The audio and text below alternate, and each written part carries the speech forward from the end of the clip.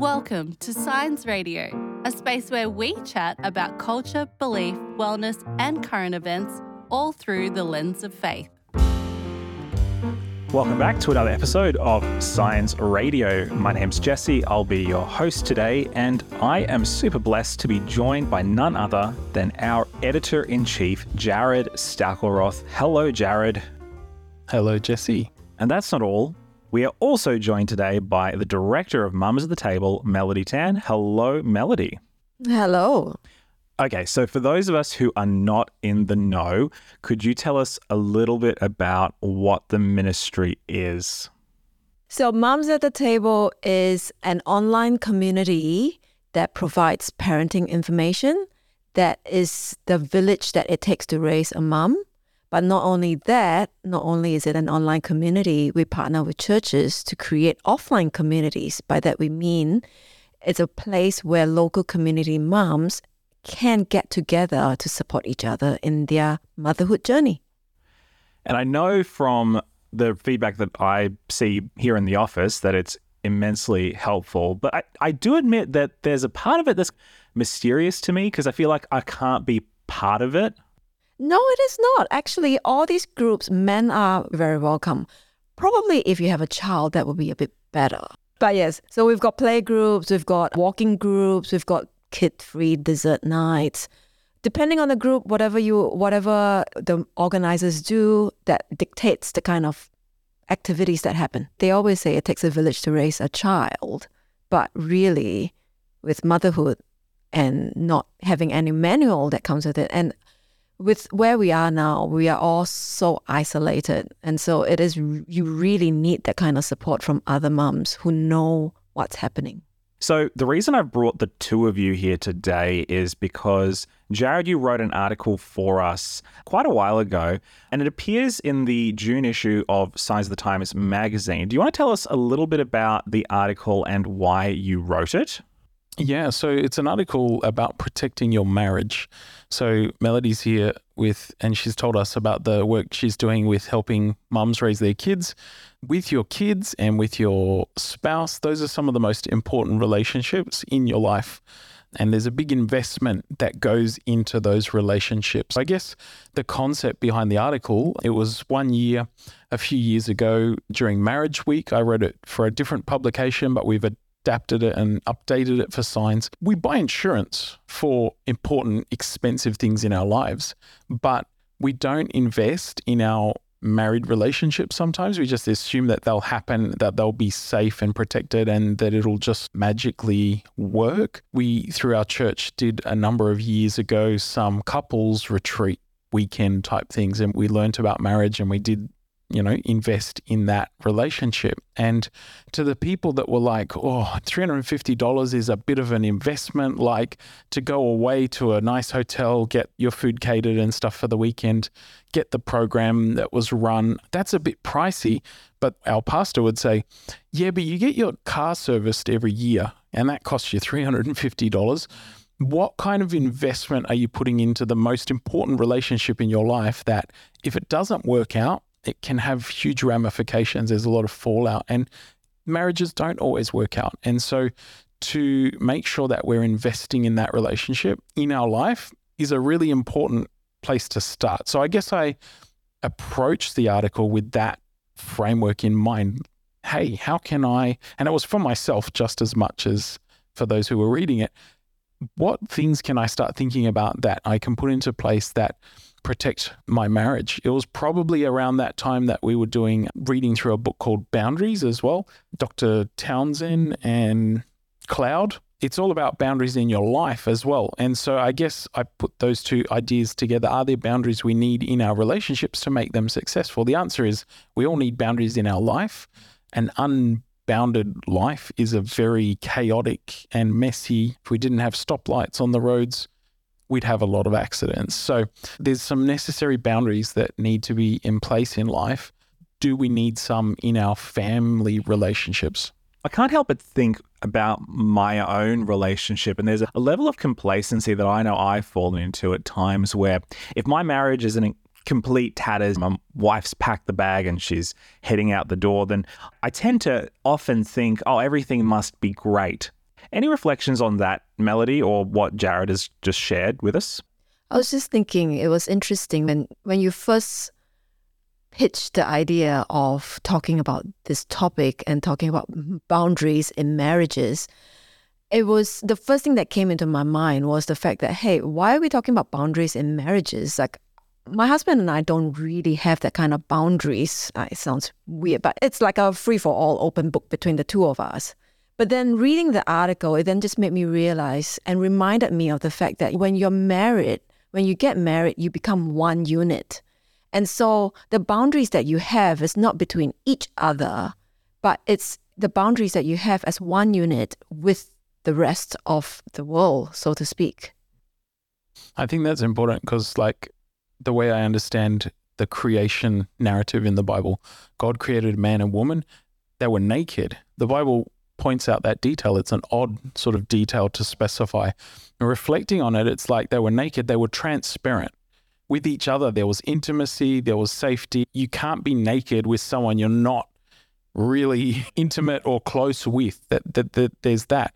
And so the whole story of the Bible starts in this place where this couple is one, like Melody said, and they're transparent with each other. There isn't necessarily boundaries between them. They're not building walls between them, but around themselves to protect that unit, that family oneness. Sometimes there has to be boundaries in that space, because I really think communication and transparency lead to intimacy. I do think that being open with each other is a really important part of marriage, not to hide secrets from each other or to have separate lives that never connect. But having said that, what I'm, I guess, reflecting on is how do we make sure that those boundaries are protecting ourselves and our family unit? Yeah, that's so interesting. I didn't realize it before, but now that I'm thinking about it, it makes total sense. The first relationship that is broken down in the Bible is the relationship between God and Eve. And then the very next one is Eve and Adam, who blame each other and they throw each other under the bus, and the relationship is broken. And yeah, we see sin come into the world. One of the other threads that I just wanted to pull on very quickly here is the thread of children. Jarrod, you wrote this a couple of years ago when you weren't a parent. Now you are a parent of 2 children. Melody, you're a parent as well. How has your conception of boundaries changed as you have become a parent, or has it at all? And this is for either of you. I'm not sure if it's a boundary kind of thing, but I feel as a parent, my husband and I actually have to be on the same page a lot more, because I'm not saying that the kid does it in a malicious way, but they will pitch you against each other. It's also for the good of the kid, because if you're trying to discipline a child and you're trying to provide boundaries for the child, you need to be on the same page to have the same boundaries, to have the same guidelines in order for the kid to understand, yes, this is the way to go, and no, this is not the way to go. Because if both of you are talking about different things, what is the kid meant to know which is the right way? The other thing that's come home to me as a parent really strongly is boundaries to protect the oneness with my wife, because the kids can eat into that time like nothing else. Like, you think, okay, I'm prioritizing my family. So you're on the go, you're looking after the kids, you're trying to spend quality time with them. You might have work, church, you've got other obligations. So you've got to fulfill this time. And I've found the relationship that suffers the most is that with my wife, because I'm not necessarily, when it was just the two of us kicking around, doing our thing, like, that was the significant relationship in our life. Now, as a parent, your sort of drive is to put yourself on hold to try and help your kids, to try and raise them. And yet you're not putting healthy boundaries. Sometimes it's your own self-care that suffers. Yep, put on a lot of weight since having kids. To go to the gym, to do things for myself is not a priority for me, because I want to be there and I want to help my wife and give her a break. But again, I'm taking the kids because when she's at home at the moment, she's still on maternity leave with our second child. So I'm going to work. She's like, you get a break every day. You get to go to work. not that stressful at all. But I come home and she's been holding this kid who won't go down. He's clingy. He's been feeding all day. So I need to then jump in and I'm helping her. I'm trying to give her that break. But my connection then is with me and my child. I'm now spending quality time, spending my energy on my child. By the time we fall into bed at night, we're exhausted. And there's no time for each other, date nights and going away for the weekend and travel. What is that? Like in this season of our lives, it's really hard to find that And space. even if you have date nights, you're actually talking about the kid, not about each other. It's almost, and this is not a perfect analogy, but like your basketball players or your football players, and you're taking turns being out on the field, and then, you know, you have an injury, you tear a ligament or something, and it's okay, I want to sub you back in. I need a rest. But yet at the same time, though, this is when you actually appreciate your partner a lot more, because then you realize what they're actually trying to do, because this is exactly what happened. So it's Saturday morning, and that's when my husband would wake up, go to our son and shut the bedroom door behind him and let me sleep in for as much as I'm able to while he entertains the kid. And yes, we may not be having that kind of quality time together, but that's when you realize he's doing his best in trying to preserve my well-being.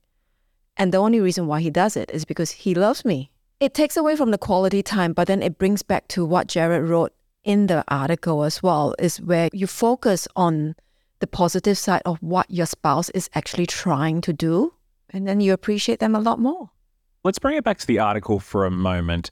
Jarrod, one of the things you do touch on in the article is the idea of the heart and how in an ancient Jewish context, it's perceived as being the center of all being, thought, emotion, all that sort of stuff. Do you want to tell us a little bit about that? I think in many arenas of our lives, we have separated things out to the nth degree. We have a day for church, we have a day for work, we have family stuff, and then at work sometimes we're a different person. Our families wouldn't recognize. We might be highly competent and getting things done, and then at home we're just different. So I understand why we do that, because it's a lot easier to understand something in a box. It's a lot easier to contain and to find meaning if we package something up neatly. But I think this conception that I'm talking about is a much more, there's less distinct, and we're talking about boundaries and barriers, there's less distinct barriers between the different segments of you and your body. I will say we reflected a little bit on where our thoughts might have changed and such. In the time since writing this, I reread this and I do believe we do have to inform our emotions, which is what I'm talking about, protecting your heart in terms of don't just let your feelings, your lovey-doveyness feelings for your spouse inform how that relationship's going. Because you hear a lot of people say, I've fallen out of love with my partner. I don't love them anymore. Maybe your love has evolved. It's ready for a separate season in its time. I'm pulling back a little bit from a don't listen to your emotions, inform your emotions, because I've been learning a lot, and I'm no expert by any means, but about the body and the feeling in your body, the stuff that's contained within, and the way that certain scenarios, certain triggers bring that out in you. And if you don't listen to your emotions, if you don't listen to your body, you can miss a lot of red flags. You can be in toxic relationships without finding that as something that's not normal, because it's what you've known. And you're not listening to your body. You're saying, no, I'm just going to inform my emotions. So I would say there's a balance there to be had. We do have to be in control of our heart and put boundaries around our heart, but also to listen to our body, which is the heart. In this sense, in some ways, this is what they understood it to be, that spiritual place, that physical space in how am I feeling about this person? What is happening? And so it's an interplay between controlling your emotions and informing, hey, I don't feel like loving this person today, but I do love this person. I need to. It's like Melody was reflecting on, I see what they do, and so I appreciate them more. That's a conscious decision, because you could just see what they're doing, but listen to other influences in your life and be negative about those things. So I think there's a balance there to be had, but I think we need to not just go on infatuation or feelings. We need to actually make a choice. Marriage to me is a choice every day. I choose to stay with this person. I choose to love this person, whatever's happening. One of the statistics that I saw in this article, and it's probably in a different section, but John Gottman is a world-renowned relationships guru, and he was saying 69% of problems in a marriage are unsolvable. That blew me away. What it means, though, is not that you can't compromise, you can't work through it with someone, you can't fix it. It means you may never agree on that thing, but that's okay. I'm still reeling from the fact that problems 69% are unsolvable.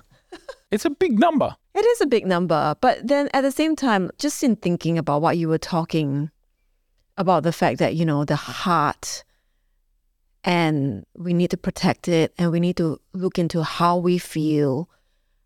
At the same time, how we feel is also affected and influenced by how the other person behaves. And so I guess it goes into another part of what you were talking about. You need to have something in common. And so I think it's really important that you need to talk things through. How your partner behaves, they may have no idea whatsoever that they're actually annoying and irritating you, of which I have found that out firsthand several times. When my husband will look at me bewilderedly and say, I really don't know why you're so upset. And usually it's when he says that, it snaps me out of this whatever cold shoulder that I'm giving him, because I'm going around with my righteous indignation, thinking that he has deliberately irked me. And so I'm ignoring him because he's being an awful person. And then he comes over and tells me, I don't know what's going on. And then when I tell him what's going on, that's when we actually have a really decent conversation and come out all the better for it. Yeah, I think there's sometimes a tendency in relationships for one partner to think that the other partner is doing it on purpose just because they want to. I think there's a lot of assumptions in relationships in general, right? We like to take a lot of things personally, not just with the partners, even with the kid, even with a child. We're saying that they're pushing our buttons, they're doing this deliberately, but sometimes a child's just being a child. Even with people outside of our special relationships, that anyone on the street is going through things and doing actions in whatever way, for whatever reason, and often we take offense or personal offense to something that they're doing that they have no idea. That's where communication comes back, because what I struggle with sometimes is when my wife isn't willing to have that conversation, like, why are you so upset with me? I'm the one that goes to a lot, and she's the one that does the cold shoulder thing a lot. And so I'll go to her and I want to fix this, tell me how I can, what is happening? And she'll be like, I don't know, I don't want to talk about it or whatever. And that can be quite difficult to cope with. Where this protection comes in then is the tendency for some people is to then seek sources of comfort or whatever else outside of their relationships. So they're going and having emotional affairs before they ever have an affair. And so it can be quite damaging to relationships to, instead of talking to your spouse about this particular issue that you're having, you go talk to your work colleagues or your friends. Friends can be good because they can help you carry the burden, but they can also talk badly about this person and reinforce the lies that you might believe about. They don't know what they've done, but other people have had bad experiences with their partners, and so they project onto you how they're feeling, and all of a sudden you've got this situation where the problems in your marriage are escalating because you're not actually dealing with it with each other, you're dealing with it with other people, and that can tear you apart. That it's another part of that protecting your relationship. It's not that you can never talk to anyone else about what's going on. There's problems, I need outside help. Yeah, sure. Talking to a counselor is always a good idea. Your pastor or your friends may well be able to help you. If you have godly friends, if you have mentors in your life, they're going to be able to speak life into your marriage and into your relationship. But if you take your marriage problems to the wrong places and the wrong people, they can just escalate. So that's something that I've seen and learned myself. It's important when I think of boundaries, that's the kind of thing I'm thinking of in our marriages. It's funny because I did highlight that and I agree with you. At the same time, I do know that it is important sometimes for you to be able to step away and talk about your issues with someone else. We've created motherhood groups just for one of their purposes, is to so that you can go to someone else to seek that support. But yes, like you said, it is really important that you remember, number one, that whoever you're talking to doesn't get the full picture. They have no idea exactly the nuances of what is happening. And number two, yes, you may talk to someone and it helps you calm down, but ultimately you really need to go back to talk to the person who's causing the problem or who you think is causing the problem, i.e. your partner. Yep. In conflicts, you can't fix the problem sometimes straight away. Someone needs to, we have that advice that we hear all the time, don't go to sleep angry with someone or whatever. Sometimes you have to go to sleep angry and it doesn't feel great, but there has to be at some point you have to address that thing. Otherwise it just festers. And when things are festering, that's when problems can happen. But sometimes you need to time out. Sometimes you need to talk to someone else to calm down and step away. So I'm not saying don't ever do any of those things, but I guess it's being intentional about, am I looking to protect my marriage or am I looking to just to feel better about it? And are the people I'm talking to, do they share my values or do they have some experience or expertise or something in that area? Or am I just like venting or looking for validation to be like, oh, I'm having a rant or I'm having a session with people and making it worse because then they get indignant on my behalf and then I feel justified and then I get and carry those feelings back into my relationship without then addressing it. And then it just snowballs, like it can escalate. So I guess, yeah, taking care of your heart. The basis of the verse that I use for this article is loving the Lord your God with all your heart, your soul, your mind, and your strength. So what are those areas? What do they look like? And in the Bible, marriage is often a metaphor for our relationship with God. And so I thought, if that's how we protect our relationship with God, are there any applications for, just to go back to the context that I probably should have gave you at the beginning, those are the sort of 4 areas or parameters. And as we said, they're probably not as broken down, but in Hebrew, those words all have a specific important meaning. It's not just love God with everything. The writer chose those 4 designations to describe this relationship with God. So I guess that's the breakdown of why we're looking at some of that stuff. There was a very interesting interaction that I listened to in another podcast about this couple who were going through like a difficult situation. And the husband basically said that he's going through a tough time, really doesn't need the wife's input at the moment. He basically asked her to leave him alone. But yet at the same time, he put this caveat in as well. And he said, just love me anyway. And I think that's the important thing, is that it's not that you cannot get angry with your partner. It's not that they will not ever frustrate you. But it's knowing that you are having a difficult situation, you're having an argument, but knowing that you love them anyway. And that once all those anger and all those emotions go through, at the end of it, you're still going to love them and yet you're going to work it through and that it will be okay. Yeah, I think a lot of this comes back to what we were talking about earlier when we were saying that marriage is a unit. You can't see each other as the problem. I'm fine. Everything's great with me. It's my wife that's the problem. Or for the wife to say, I've got nothing wrong with me. It's you, husband, that is the issue. We have to see each other as members of the same team. I think a lot of people have bought the idea that marriage is a 50-50 game. And we've heard people present on this and tell us, no, it's 100-100. Like you're 2 units, but if you both only put in 50 or 50, you might fall short if you're not able to put in the 50. It becomes a comparison game. Whereas if you're focusing on yourself and putting in what you can, and it was interesting, I think I was reading it on social media about this couple, they were reflecting on that idea and they would go, one of the spouses would come home and be like, How you feeling today? I'm only at 20%. All right, I'll put in, I understand you're not doing great. I'm going to put in the rest. And covering for each other, almost helping each other in that situation where you can't put in. And then if you both, hey, we're doing great, you can build from that place. If you're not doing great, one might have to recognize that. Like Melody was saying, I'm going to give you a bit of, I'm going to love you anyway, but I'm going to give you some time to figure it out for yourself. I think that's a really important sort of principle. The other thing that Melody was saying brought back to my mind was this idea of, I'm not sure the official term for it, but it's like love banking.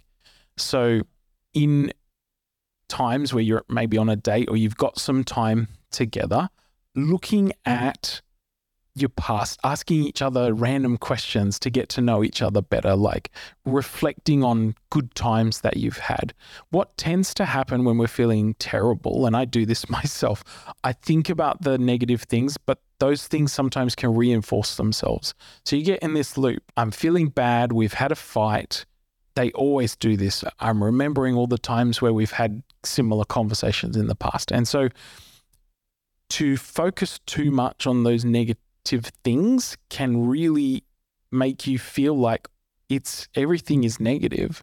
And so you've got to reflect and remember some of the good things. That helps protect your marriage because you're like remembering all the good times you've had together, all the positive times. And then when something bad happens, you're like, yeah, but I remember the good things as well alongside that because I've been banking those things. We've been reflecting on those things. We've been living in those things. We've been enjoying those things in our relationship. And so going forward, it's not as dramatic. When something big, bad, hard, challenging happens to our relationship, we've got that. It's very present in our minds, the memories of the positive times, the good times, the proper times that we've had where we've seen each other through, where God's seen us through, like how are we going? It's something that's very present for us. And so banking that stuff is really helpful and important. One of the other dynamics that I just wanted to touch on, Melody, is the way that having children, becoming a parent, adding new children to your family, and the way that all of that affects how you process these new and sometimes scary changes. Could you speak to that dynamic a little bit? We'll start from the beginning where you've just had a newborn. And the problem with that, it's not the newborn, it's the lack of sleep that comes with it. And that actually compounds everything because everyone is tired.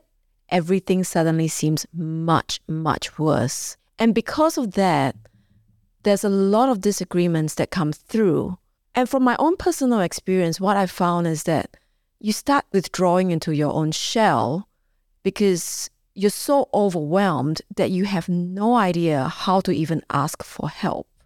And I think this is probably where the love banking comes in. And hopefully there is something in your relationship from previously in which someone will actually have to rise up to the situation, and someone probably being the husband, in that they will have to realize that the woman isn't coping. And that's when the 80% comes in, because really all the mom is only able to give is the 20%. A lot of new moms can also go through postnatal depression. And really, it's a partnership, right? A marriage is a partnership. And I know that when a baby is born, both a father and a mother is made at the same time. But the reality is that it does impact. In society, more often than not, it's the woman that gets impacted the most because she's the one who basically lacks sleep the most. And I'm not saying that the amount of input isn't great from the father's part, but the lack of sleep from the mother's part actually makes things feel a whole lot worse. And I think this is when your partner needs to stand up, needs to rise up to the situation, not just put in the 80%, but also not take things personally, because this is when women tend to go a little bit unstable. And I'm saying that from my own personal things like I'm getting upset at things that I don't normally get upset at. I'm more emotional at that point of time. And that's when my husband had to step in and go, this is not about me. This is about the rest that she needs. And this is about the support that I need to give her. And as the partner, this is when you recognize this is not the person that they are.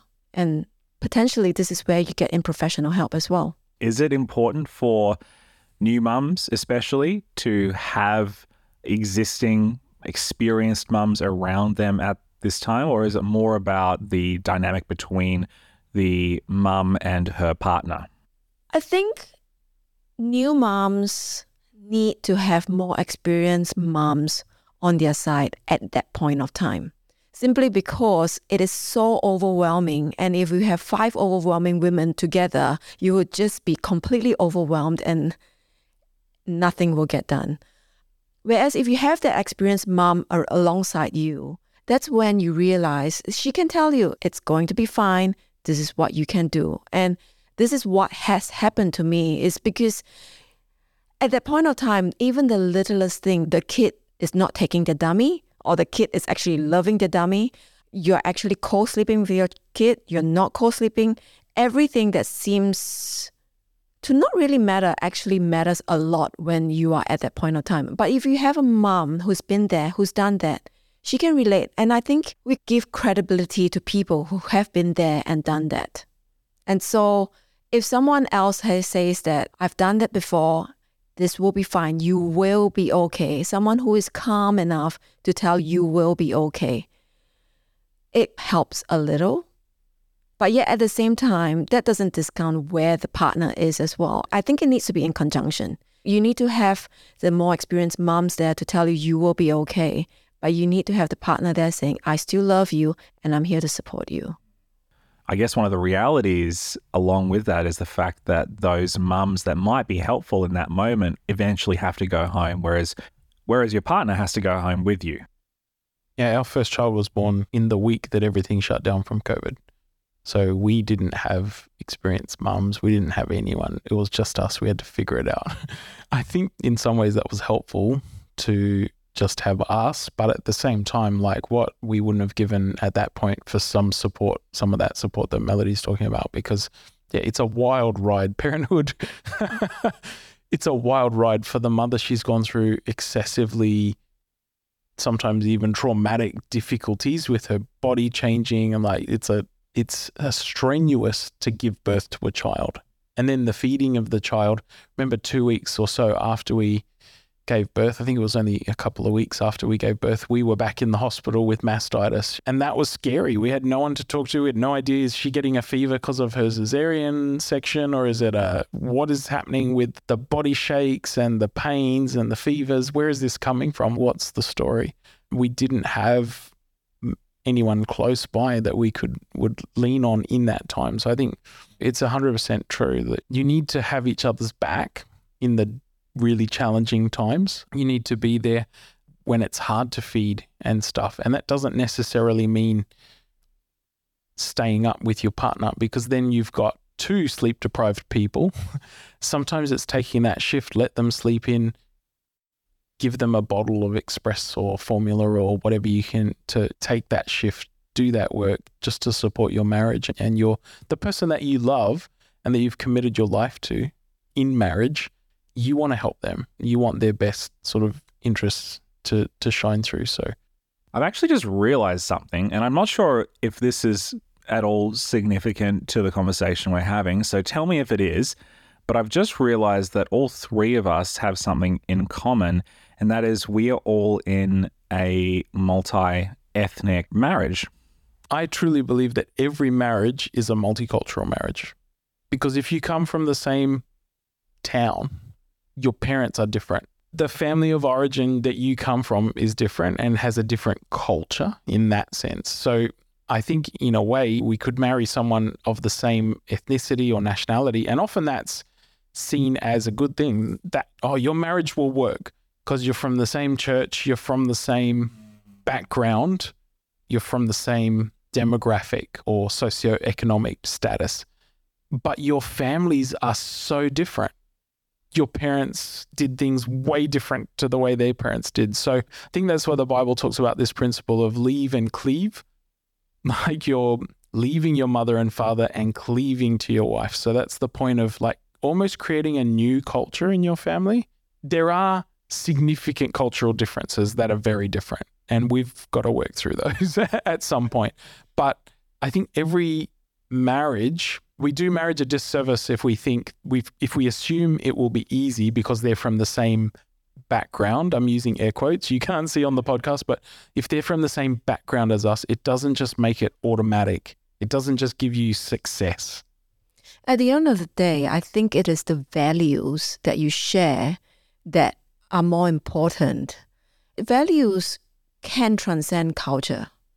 And so that is where I think it's more important. If your partner might be from a completely different cultural background, but has the same values you do, half the battle's won. One of the things we forget is dreams, like aspirations and dreams. We think, oh, they believe the same, or they're from the same church as me, so we've got the same values.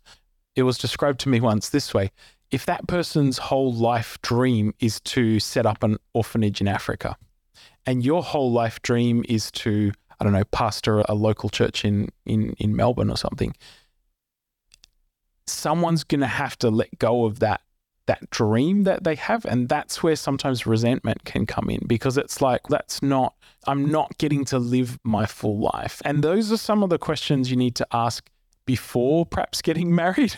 If there's anyone out there that's not married yet and is, what helpful thing can I bring out of this conversation? Those are some really key things, because you think, oh, I want a picket fence and 2.5 children and some of those are things are really, they're more like dreams. What do I want with my life? And those dreams should be informed by your values. If I am a follower of Jesus, God should come into some form of my decision making. I should hope to do what God wants to see out of my life, understanding his word and his messages to me. How can I live well? How can I do that? But then what does that look like? For some people, it looks very different. I want to live in a slum and minister to the lowest people. I have a different understanding of what my ministry is calling me to do. And if those things are incompatible, that's a really hard thing to navigate and to negotiate. So make sure your values are the same. Also make sure your value-based dreams and aspirations are the same for your life. Where is it going to turn out? Where is it going to take me? Because if those things are different, it's very hard. Resentment can breed contempt. Contempt is a killer of marriage. I think John Gottman talks about the 4 horsemen of the apocalypse in your marriage. And I think one of them, the big ones, is contempt. That's when you just feel like the other person, you're just like, ugh, like everything they do annoys you.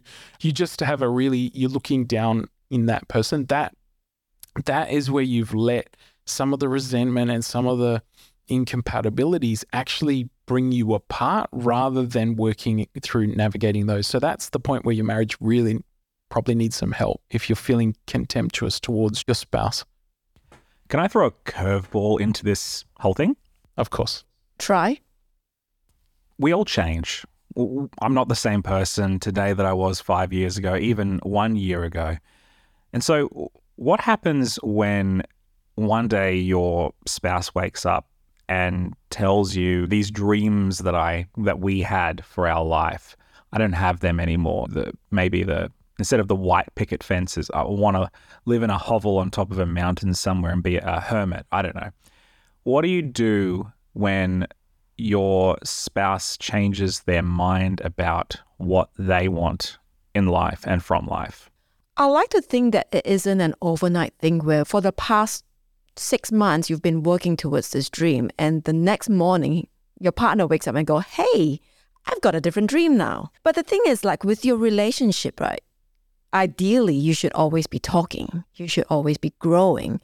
And so you will probably get glimpses of the fact that this dream is changing direction way before that announcement is made. It's a difficult one, but I like to think that because you've already had those conversations, potentially you would both be shifting at the same time and in the same direction, as opposed to in opposite directions. It goes back to where we started this conversation in terms of transparency and that intimacy, that communication. I think communication builds that intimacy. So yeah, I don't think it'll be an overnight, hey, I'm changing my mind, I'm out. They talk about things like the 7-year itch or whatever. And Hollywood does this all the time. If you watch any rom-com, you're with a person and you might have known them through college or through school or whatever. And then all of a sudden you meet this other person and they're just so compatible and so amazing and so dreamy. And it's like the encouragement there is follow your dreams, be your best self and all of that. It's not quite true, because if that's how you live your life, then after 7 years, and unfortunately I may even know some people like this, they've gone into a relationship, that relationship gets to a certain point and then it breaks down. And then they're in another relationship and it gets to a certain point and then it breaks down. And so I guess depending on what you want with your life, like if you live your life by those principles, chances are high that you may not ever be happy or be compatible with someone, because as you change, your affection and your love for them changes. That goes back to where I was saying, like, it's a choice. You have to make a choice. So I'm informed by a Christian sort of worldview. I believe that marriage is important. It's an important relationship. It's not the only relationship. You can be single and whole in Christ and live a full life. You don't need to get married to be a wonderful person. But if you are married, if you do choose to be married, I think when you don't feel like being married, you're encouraged to try it. Now, that's not going into sort of abuse and issues like that, adultery, abuse, control issues. All right. The church has given bad advice in the past in terms of just stay with that person come hell or high water. And I think we have to acknowledge that's not what I'm trying to say.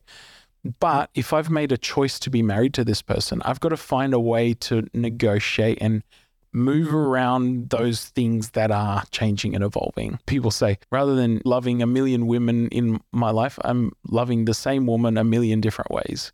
So yes, she changes. Yes, I change. But we keep trying to come back and find where we connect and what things we have in common. And maybe those things change too. But it's a choice that I'm making. It's not just a feeling, again, to go back to somewhere where we started. I think that brings us to the final point, which is to use our strength to do those physical things that bring greater closeness, that bring greater intimacy. What have the two of you found to be useful in this space to be able to use your strength, however that looks, to bring about more closeness, more intimacy, more relational wholeness in your marriage? I've found the love languages somewhat helpful. I think it's Gary Chapman. Just about to say that too. Go ahead, Melanie. No, I was just about to point out about the 5 love languages. I think there's a limit to those because it's only certain, and I think those do change in your life. But understanding where your spouse is at in terms of what do they respond to, how do they need to be loved? It's not a love tank, it's a love bank. Can we fill up the love tank? You need petrol in your car every day or you're going to break down. So how do I fill up my spouse's love bank? Now, I did a poor job of Mother's Day this year because we were interstate, we were traveling, and I just thought, it's too hard to do. I'll make her breakfast or something, but it's not my house that I'm staying at, and I don't have any presents. I haven't had time to get her anything, and it's not been great since Mother's Day in some senses. So the other day I just got online and I bought her some stuff that I knew she wanted. Now that's also hard because she often buys her own stuff that she wants. So her love language, one of them is gifts. Now that is completely foreign to me. Rarely will I get a gift I like. I just don't need it in my life. It's not a language that I'm native speaker of, gifts, but she is. She needs gifts. She wants gifts. So I don't know, things magically cleared up. Even though that wasn't the issue, her love tank was feeling empty. She was depleted. She's tired. She's got the kids. Things are hard at home. So one thing I hadn't been doing was keep loving her in a way that she wants to be loved. I tell her she's loved. Physical affection and words of affirmation are my 2 primary love languages. So I'm telling her she's loved, trying to give her a hug, be close to her, sit with her. She's not feeling it. She's not keen. Why?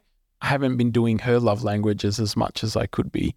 That to me it's a personal anecdote, but I think it's really important to love our spouse how they want and need to be loved, because those love languages, I feel like they come from a place of maybe even a place of lack, like what you lack or what you need to fuel yourself, because maybe it's not something you got real much as a child, or maybe it's what you did get as a child. So that's how you understand how to feel.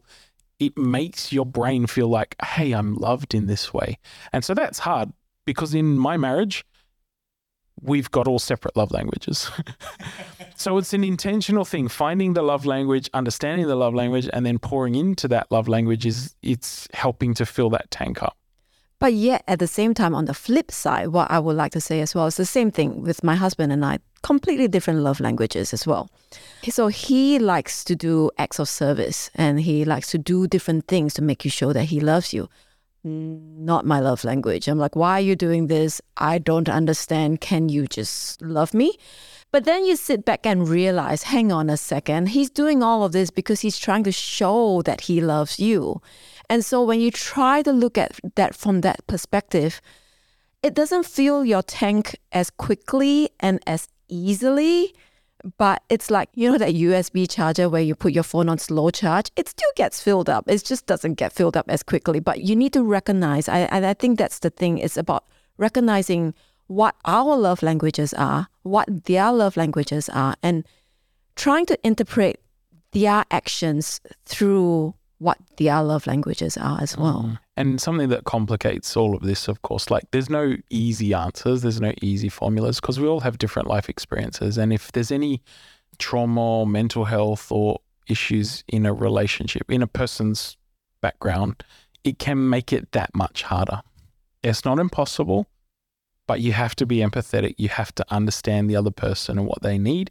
And they may not understand that what you're doing is loving to them, because they may not have that ability in the season that they're in or in the past that they've had to process some of that. So it's easy to sit in a podcast and say all sorts of things about this will help, this won't help. At the end of the day, we're all humans with unique and difficult life experiences. All of us have had some form of different culture, different upbringing, different things going on in the background. And all of that we're bringing to love this other person and to find common ground. It's a miracle that it happens. So it is hard work. We have to acknowledge that. But I think if we're not willing to put ourselves in the other person's shoes, to acknowledge them, to appreciate them, to think what is happening for them in their side of the conversation, if we're not willing to do that, we are going to have difficulties setting up our marriage for success, because, and it's not that it won't work, but everyone's different, but it makes it harder if we're not willing to step into that other person's shoes. Because at the end of the day, we want to win, and we want to win together. If we're in conflict, if there's a winner, usually there's a loser, unless you're on the same team. So in marriage, if you're always having these arguments, if you're always like competing, if you're not doing 100-100, someone's gonna lose. And if you lose often enough, you don't want to play the game anymore, right? So there's a lot of complicating factors. It's hard for me to sit here and go, here's the formula, fix your marriage. My marriage isn't always wonderful. Like, I'm speaking from a place like to myself, wrestling with how do I get better at this, because it's important to me. And I think that hopefully our listeners have been able to gain something today as well. We're not giving them a formula. Everyone's situation is different. But I think that take-home principle for me is put yourself in their shoes, spend some time trying to empathize and understanding what's going on in their head is going to help you to be able to come at that marriage with softer feet as you're treading around. Sometimes there's eggshells all over the place. You've got to come in sometimes softly and understand what they've been through and where they're coming from, so that you can really relate to them on a level that they need to be related to. That's part of the sacrifice of love and marriage. You want to help that person. You want to uplift that person and to see them be the best part of themselves, and you to be the best part of yourself. My parents challenged me once with this in terms of relationships. They're like, if you're with a person, you should both be made better. if one of you makes the other person worse or makes them someone they don't like being or whatever.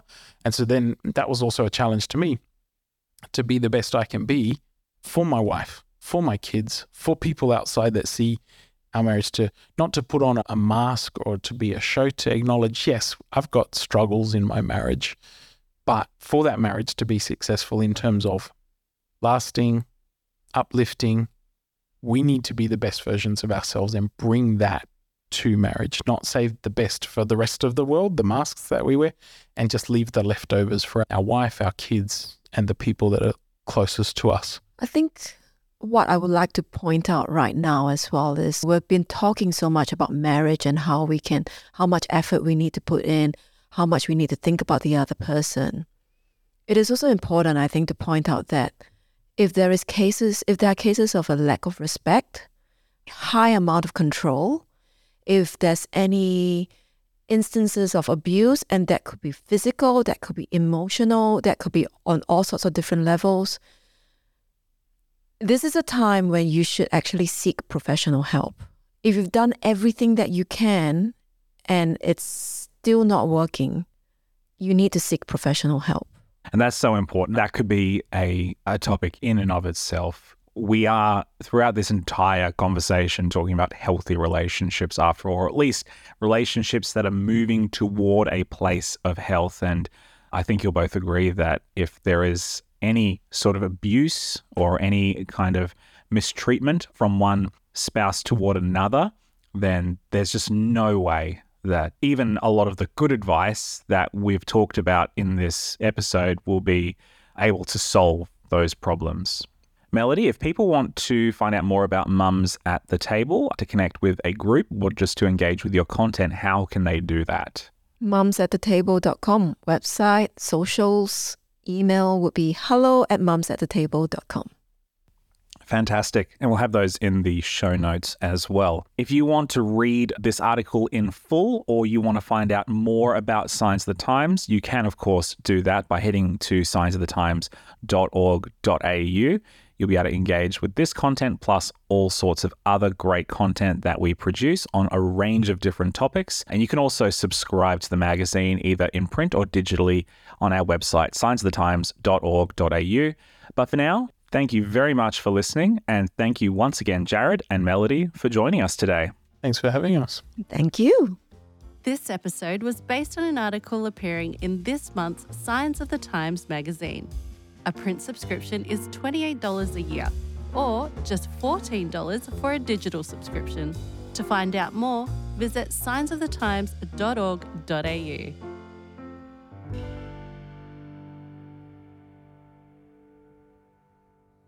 This is an Adventist Media podcast.